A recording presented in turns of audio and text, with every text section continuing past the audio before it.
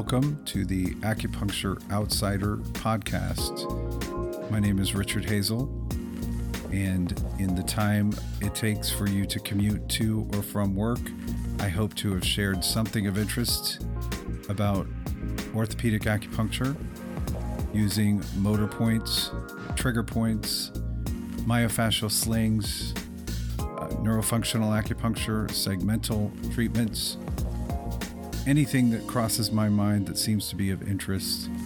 I hope you'll enjoy it.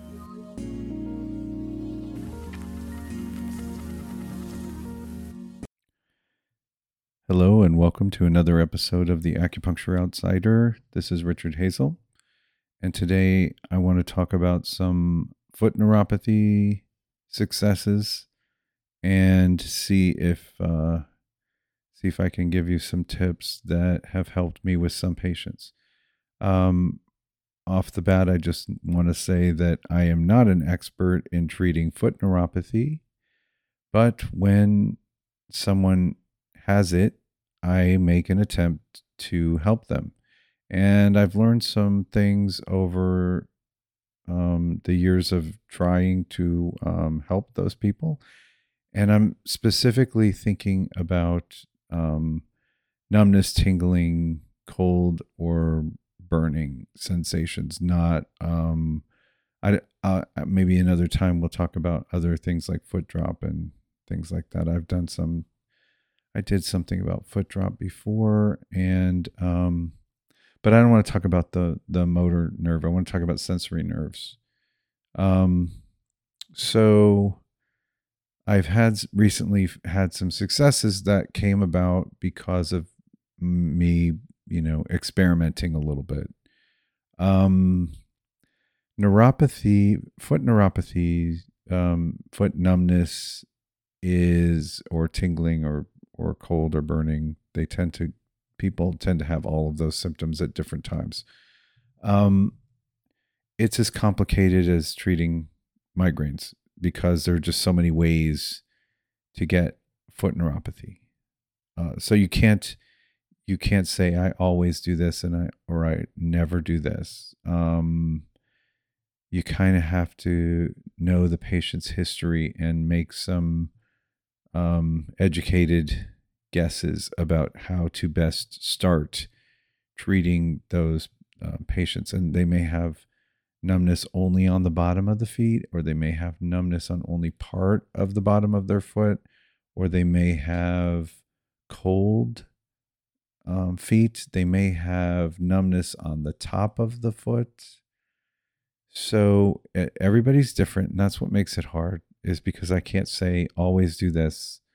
What I've learned, though, which I wanted to share, is regardless of what I'm going to tell you, like what points I use or whatever, because there's no set protocol that I'm aware of, which is why I've had to sort of study it on my own and try to figure out the best way to treat.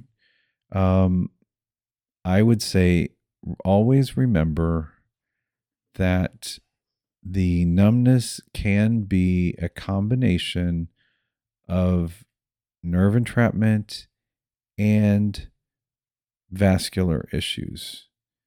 So, and I really think, do not underestimate the ability of ischemia to cause numbness and the ability of ischemic muscles to entrap nerves. So, after a period of time, I really had some poor luck, really bad luck trying to help people with foot numbness or foot burning after chemotherapy. And I'll just say, I don't treat anybody who's being treated for cancer because they need to be able to heal for me to help them. So this is like once they're in remission and they have foot numbness, I've tried to help people and have had a lot of failure with it. And I recently started to see better results by treating it as ischemia more than nerve entrapment. If you're familiar with the plantar nerve podcast, where I talk about how the tibial nerve splits and becomes there's a plantar nerve that goes into three branches at the bottom of the foot as sensory nerve. The plantar nerve is motor and sensory, but the sensory part is obviously the one that I'm concerned about for numbness. So there are different branches. So you're always wanting to consider like what which branch or branches are most affected. There's a heel, there's a medial foot, and then there's like a lateral plantar nerve that affects the bottom of the outer part of the foot, and usually toes 4 and 5, especially 5. Um, so you kind of want to get a sense of that, and I have noticed that when people have numbness on the bottom of their foot, they very often do have extremely tight plantar flexors, like the tibialis posterior, which can cause that tarsal tunnel issue. They'll have ischemic toe flexors. They'll have ischemic adductor, um, abductor hallucis, like where one of those branches can get entrapped. They'll have really tight dorsiflexors, like their tib anterior, extensor digitorum longus. Their peroneals are tight. Um, People in their 60s and 70s have just ischemic low leg muscles. And the ones that I'm treating for neuropathy, it's extreme. So, and I probably talked about that, like, needling tibialis posterior on a 70-year-old who's had some sort of lumbar radiculopathy, something that caused, um, sciatica, perhaps. Their plantar flexors are like a rock, and they have really terrible blood circulation. So I've had some success treating post chemotherapy foot numbness by making sure I'm treating anything that I feel is going to be helpful for cold or numbness in the feet, and that's a lot of the plantar flexors. And don't forget soleus and gastrocs, because the soleus is huge for pumping blood back up to the heart. So the soleus needs to be able to help circulation as well. So even though it doesn't go into the foot, it is important for circulation. So soleus, do not forget soleus. I try to help gastrocs too, just for functional purposes. Um, but I've seen better success by thinking about the vascular aspects of post chemo foot numbness than just nerve entrapment. Now, when somebody's had some sort of radiculopathy, like a sciatic L5S1, for instance, they'll have the weakness often in the muscles as well as numbness. So then I'm treating both. One really common one that is not that hard to help or to correct is the sensory, the peroneus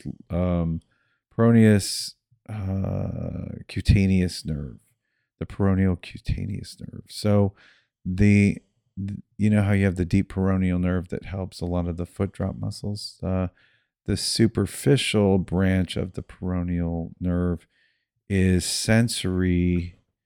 Well, it's motor for the peroneus longus and brevis, but it's sensory for the shin into the top of the foot. So the dorsal foot and the front of the leg on the lateral part of the tibia is the peroneal cutaneous nerve distribution.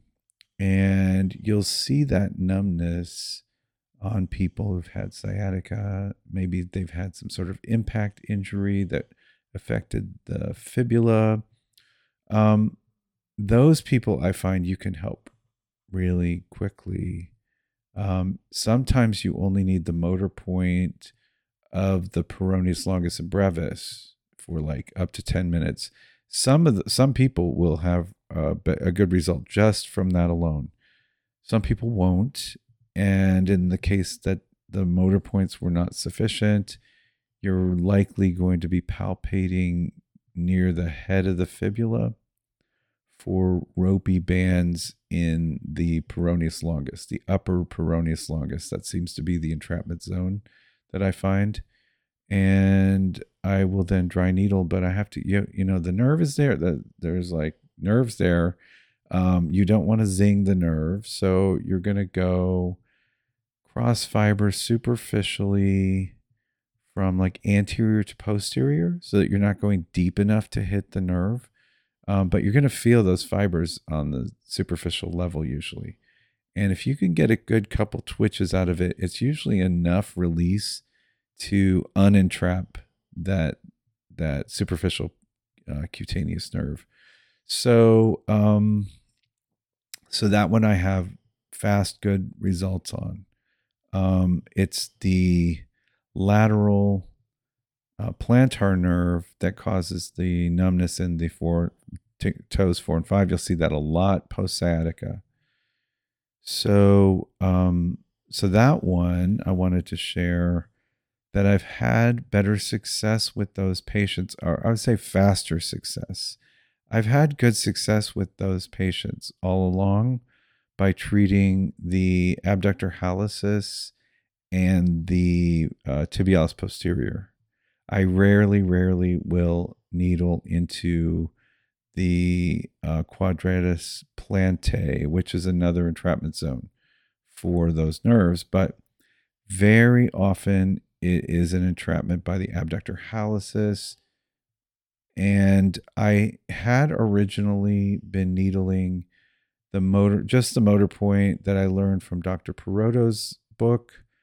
You basically in the medial arch, midway, like one finger below the navicular bone, is a really good motor point for the abductor hallucis. I had very good success with a lot of people just using that, but my success rate went up noticeably when I started needling the abductor hallucis in the medial heel area. So sort of like inferior and posterior to the medial malleolus. If you were to palpate the medial heel in line with the abductor hallucis, you're probably just try to visualize how that muscle is going to go back to the calcaneus and become a tendon there. So you got to be like in the anterior third of the medial heel. So you're always going to be needling into the medial surface of that heel, probably right around where the skin color changes. And you're going to be in that first anterior third of it. You can often find a really good motor point there. When you put stim on it, you should see the muscle moving.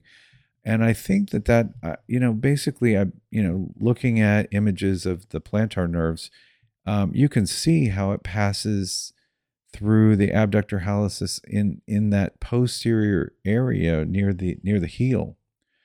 Perotto's motor point is excellent, and probably for electromyography, it's all that's needed. But there's this other one further back in the anterior heel medial area that I've been able to locate frequently that has given me faster success. And it, just for like really logical reasons, going closer to where the nerve is going to be entrapped by the muscle seems to have freed it up faster for people. So I wanted to share that because that's a recent switch up that I've made for the lateral plantar nerve numbness. Really think about ischemia for these patients. Like really think about blood flow. And No, I don't think that just a spinal segmental perfusion type treatment where you're going into like the lower thoracic and upper lumbar multifidus muscles segmentally. I doubt that's an autonomic thing, and it's not. I really, while some foot neuropathies are autonomic, I don't think that most of them are. I think it's mostly ischemia. So you have to make your decision based on palpation. If you're palpating and those muscles don't feel ischemic and tight, and you suspect there's an autonomic thing, then go for it. Try your segmental approach. Most of the patients that I see with foot numbness have ischemic muscles. So I treat that way. And I think the ischemia is what's leading to the rigidity of muscles causing the nerves to get entrapped. So I'm thinking about the nerves, the nerve pathways, as well as the blood circulation in the lower extremity. So I would treat both ways. And then I also recommend that my patients try to do something to increase vasodilation. So the doctor whose office I work in, he gives people with foot numbness a supplement that increases nitric oxide. And there are many out there. And if you look in the fitness world, like you go to a store that's more marketing toward people who are into working out, you'll see, all the protein powders and things. But NO, you'll see that a lot. You'll see NO boost or something. It'll be nitric oxide boost or some sort of supplement that's meant to increase nitric oxide. Those are a very good addition for someone where you feel like their blood circulation needs to be improved to have more warmth in their feet, more sensation. So if they can do something on their side, I also think that foot soaks are good. Like Epsom salts, hot foot soaks, or get one of those foot massagers. You can get them, like a Smarter Image type thing. You've seen those things, like they'll even market them as like shiatsu or something. But they've got these little mechanical things that spin around inside. I think that could be really helpful. Or getting foot massages, but they really need to increase blood flow in their feet to have faster results. So I'm going to try to work on any kind of sensory cutaneous nerve entrapments. I'm going to work on any of the muscles that plantar flex. Well, I actually do end up working on like lots of the dorsiflexors as well. But when the numbness is on the bottom, I'm thinking first about plantar flexors. I want to increase blood circulation to all those muscles, and I'm finding that I get really good results with a lot of people. Guidance on what to tell people in the United States. Our seniors don't typically have any kind of insurance that will cover acupuncture that isn't low back pain. And I don't want to go on that tangent, but our system in the United States, you probably heard, it's not very good. So, so my patients who are senior citizens are paying out of pocket. So they're using credit card. So I don't tend to want to encourage them to keep trying beyond 5 sessions. I'll tell them we really should start seeing improvement in 5 sessions. And after that, it will be up to you if you want to continue. If you're not seeing results at that point, I am not going to pressure you to keep trying, because I recognize it's a lot of money for people who are on a fixed income and they're paying, with the credit card or whatever. Typically we'll see results in the first 3. Many times on the second visit, after the second visit, they'll start to feel something. Now, for your charting, I personally use a percentage. rather than like a 1 to 10, I use a percentage. So when we start out before treatment, I want to get a percentage from them of how much sensation they have, if it's 20% or 10 or 40, because we need to be able to track improvement. And so I'm putting my hand under their foot and on top of their foot, and on each side I want to get and I'm stroking, like just gently stroking and maybe putting some pressure, because different things are going to have, input. So I'm light touch and then some pressure, and I want to get their feedback on what percentage of sensation they have. So I get a baseline before treatment. It might be 20%.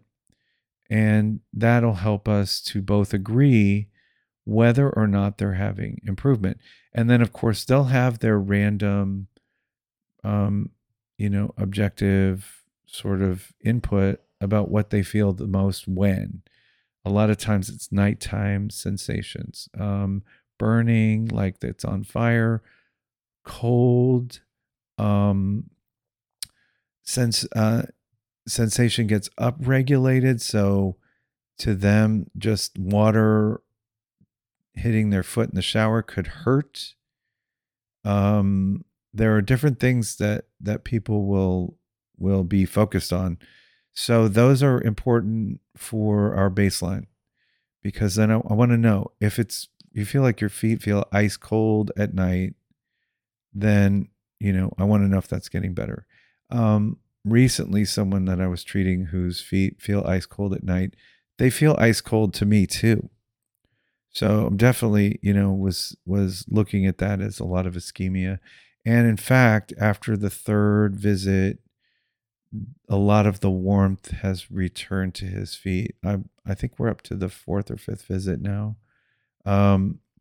So he's warm. His feet are now warm up to the ball of his foot. So his toes are cold, but his whole foot is not cold. And he said it's better at night. It's getting better. So I think, in that case, it's vascular as well as nerve. But I like to get those baseline things, just so we know if they are feeling improvement.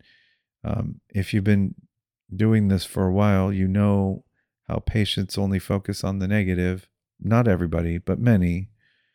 So as long as there's still some deficit, they're going to say it's not better. You're going to say, is it better? They're going to say no. So the only way you can agree if it is getting better is if you have some sort of baseline, in which case they will start to say, oh yeah, I guess I'm probably starting to feel about 50%. So, it's just, you want to get those baselines so that if it is worth pursuing after 5 visits. It can take some time, but as long as someone's not plateaued, I'm suggesting that we keep moving, keep treating. That's what I'll tell them. I'm not pressuring you, but if you're continuing to feel improvement, you have not plateaued, it's worth pursuing. It's worth continuing.